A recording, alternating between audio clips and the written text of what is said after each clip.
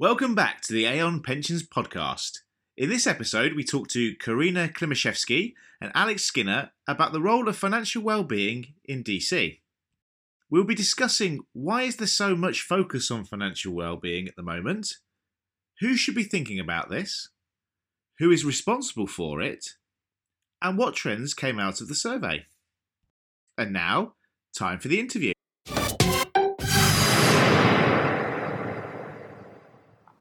Welcome back to the Aon Pensions podcast. I'm here with Karina Klimaszewski and Alex Skinner. Welcome both. Hi. Hi. Karina, if you could start by telling us a bit about what you do here at Aon. Yeah, so hi, I'm Karina. I'm an actuary working in our retirement business. So day to day, I advise clients on their pension strategy, but I'm also particularly passionate about well-being, specifically financial well-being, which is why I'm here today, really. And Alex. Hi, my name's Alex Skinner. I'm an actuary in the retirement practice, just like Karina. I specialise in advising corporates, so finance teams and HR teams on various facets of their pension scheme, particularly financing and risk management. I also include in that benefit design. Increasingly, well-being and financial well-being is coming up in client conversations, a really hot topic at the moment, and I find it fascinating. So we're here today to talk about the Aon DC Pensions and Financial Wellbeing Member Survey, which I believe is living the dream. It is, yes. So we're talking about the well-being aspect today. So I kind of guess the sensible place to start is, what is financial well-being? I guess it's individuals' ability to be able to manage their financial part of life confidently and also effectively.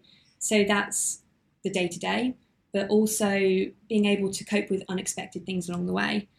So here at Aon, we feel that financial well-being is part of broader well-being, which is more about helping individuals achieve their optimal health and performance. And as part of that, there are 4 key things involved. So there's physical, emotional, social, and financial, which is what we're here to talk about today.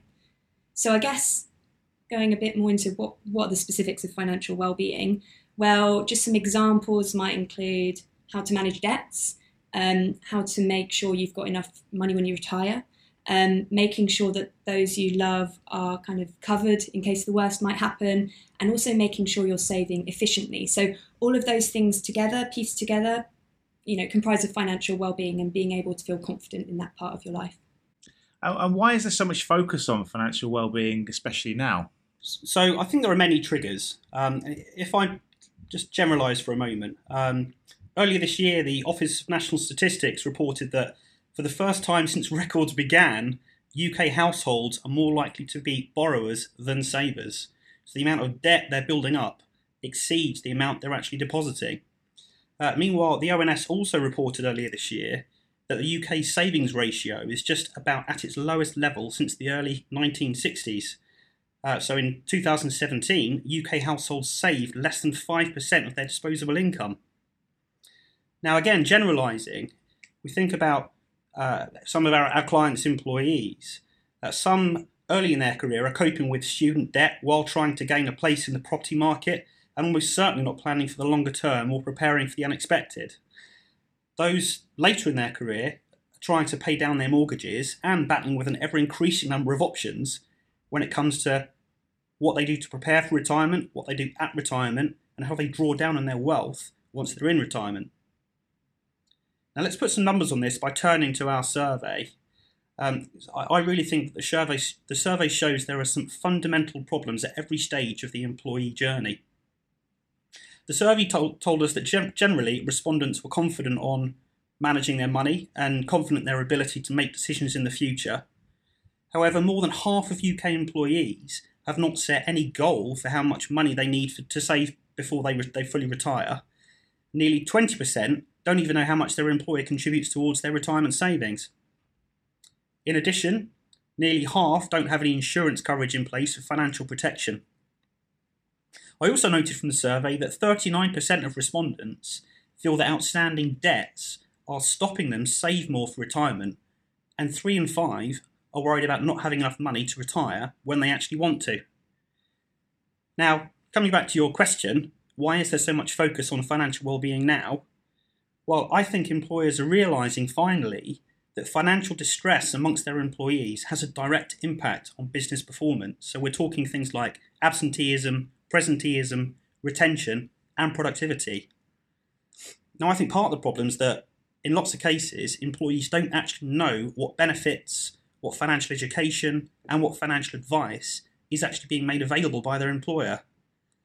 If I look back at our global financial wellbeing survey from earlier this year, fewer than 10% of the companies that responded said their employees have good awareness of the financial wellbeing programs they offer. And actually almost half don't actually monitor the utilisation or the success of those programs. So who should be thinking about this and who is responsible for it?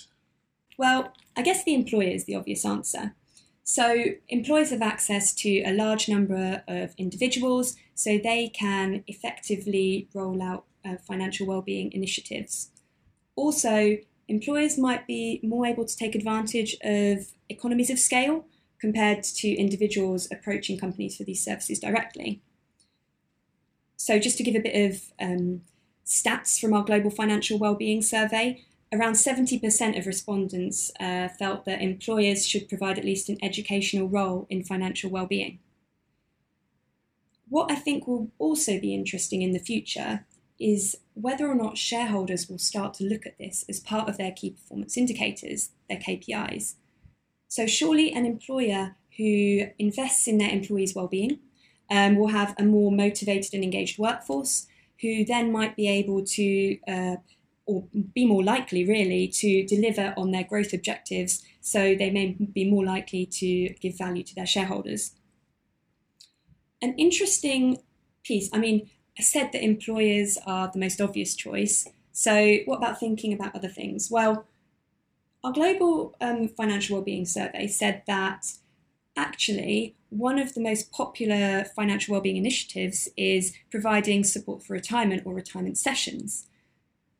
So just thinking about that then, well, employers aren't the only people who are involved with pension plans, so retirement. There are other stakeholders involved here. So one specific group of people that I can think of is trustees of pension schemes who need to act in the best interests of members. Well, when an employer then is developing a financial wellbeing program, I'd argue that there should probably be some collaboration with those that are running the pension plans, so that whatever programs are developed, think about the overall journey for the member and think about the whole, more holistically, so that the right level of support is provided to those individuals. So just thinking off the top of my head, those in their early part of their career, they might get, as part of the financial wellbeing program, financial education. Well, actually, that would be really useful because that might help them to understand pensions more, and that might also help them to understand why it's so important to save for retirement. But then, actually, you need to then think about what the pension scheme is already providing in terms of communications and trying to link that all together as a whole. So I guess I would also argue the employer is important, but there should probably be some collaboration with all of those that run pension schemes as well. So isn't this just the sort of thing that you get from financial education seminars? Well, I think financial education seminars are potentially just one part of the holistic financial wellbeing program Carina was just talking about. Personally, I think we can actually view a financial wellbeing program as having, I guess, three pillars. So the first is employee benefits. So we're talking core benefits, flexible benefits, and voluntary benefits. I think we need to think about this as financial education. So that's about improving understanding, breaking down barriers, and making sure that employees are really getting the basics right. And then I think the third pillar is really financial advice or financial guidance. So that's about providing access to the right expertise and resources just when the employees need it. Now, I really think the employer needs to really understand the needs of their employees to make sure they're getting maximum value for their spend and their efforts. If I think about what they really need to do, well, I think they've got to start by reviewing their existing benefits, education and advice to understand just what employees have got access to right now. I think they need to survey their employees, and that could be written surveys, that could be focus groups, that could be interviews with key stakeholders. They've got to survey those employees to assess well-being and understand their needs and priorities. I think the next step, and this I think is really challenging, is for the employer to think about the impact that employee behaviours stemming from financial distress are having on business performance. That is a real challenge at the moment, and we are working hard to help our clients tackle that challenge right now. I think once they've done that, they really need to create a broad programme of tools and services backed by the right comms and the right interventions to support the wellbeing needs of their employees at each stage of their journey, and make sure they can cater for how the needs vary between different groups of employees. Now here at Aon, we've got a great framework that we use to help our clients put in place the right wellbeing programme, and we call it the 4 Ps. So the first is prepare, and that's really about getting the basics right by influencing knowledge and skills. Next we have plan. So that's how does the employee use their benefits, how do they accumulate wealth, how do they manage debt, and how do they balance the competing demands for cash now and cash in the future. The third is protect. So that's about how the employee prepares for the unexpected and protects against any adverse impact. And finally, a topic quite close to my heart is preserve. So that's about how and when the employee transitions from work to retirement, how they draw down their assets, how they optimise state benefits, and how they manage bequests. Now, as I think we've alluded to earlier, it's not enough to simply put a programme in place. You've really got to circle back to the impact on business performance and check that the programme you've implemented is having the most success possible.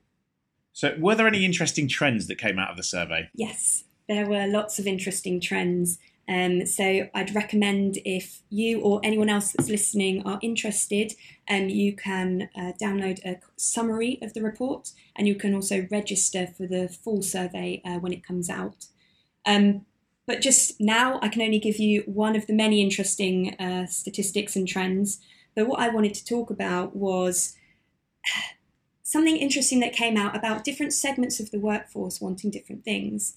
So certainly I work in retirement, so I always focus a lot on those approaching retirement, giving enough support for those approaching retirement. And that's fair. Those people have a big decision to make. It's really complicated. So we've always focused on providing those guys with support.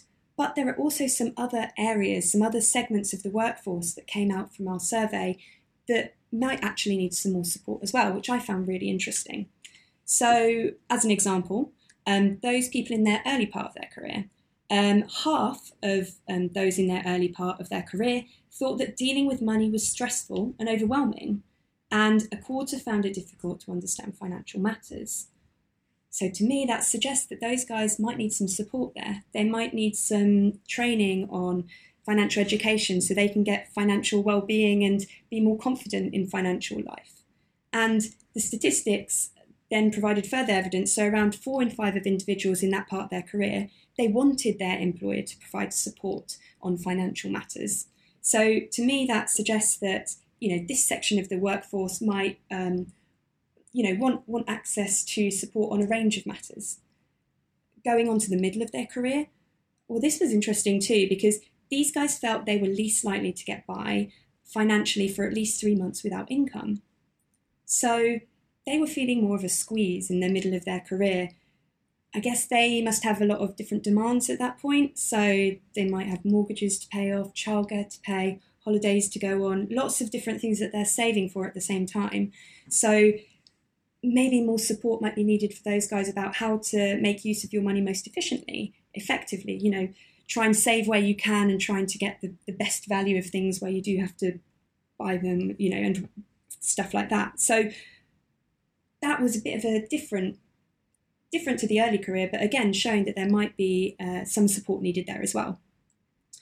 Interestingly, that group were least optimistic about their financial situation. So those in their early part of their career, they came in and they were fairly optimistic. They were the most optimistic of the bunch of on their financial situation. Then moving towards the middle of their career, then had the least optimistic, and then towards retirement, people became more optimistic again. All of this to me just suggests that there are different groups of people here. Your workforce isn't one big group. Different people need different support. And I guess for me, it just shows that when thinking about a financial wellbeing program and developing that, you really do need to understand what the different groups of employees need. Oh, really interesting.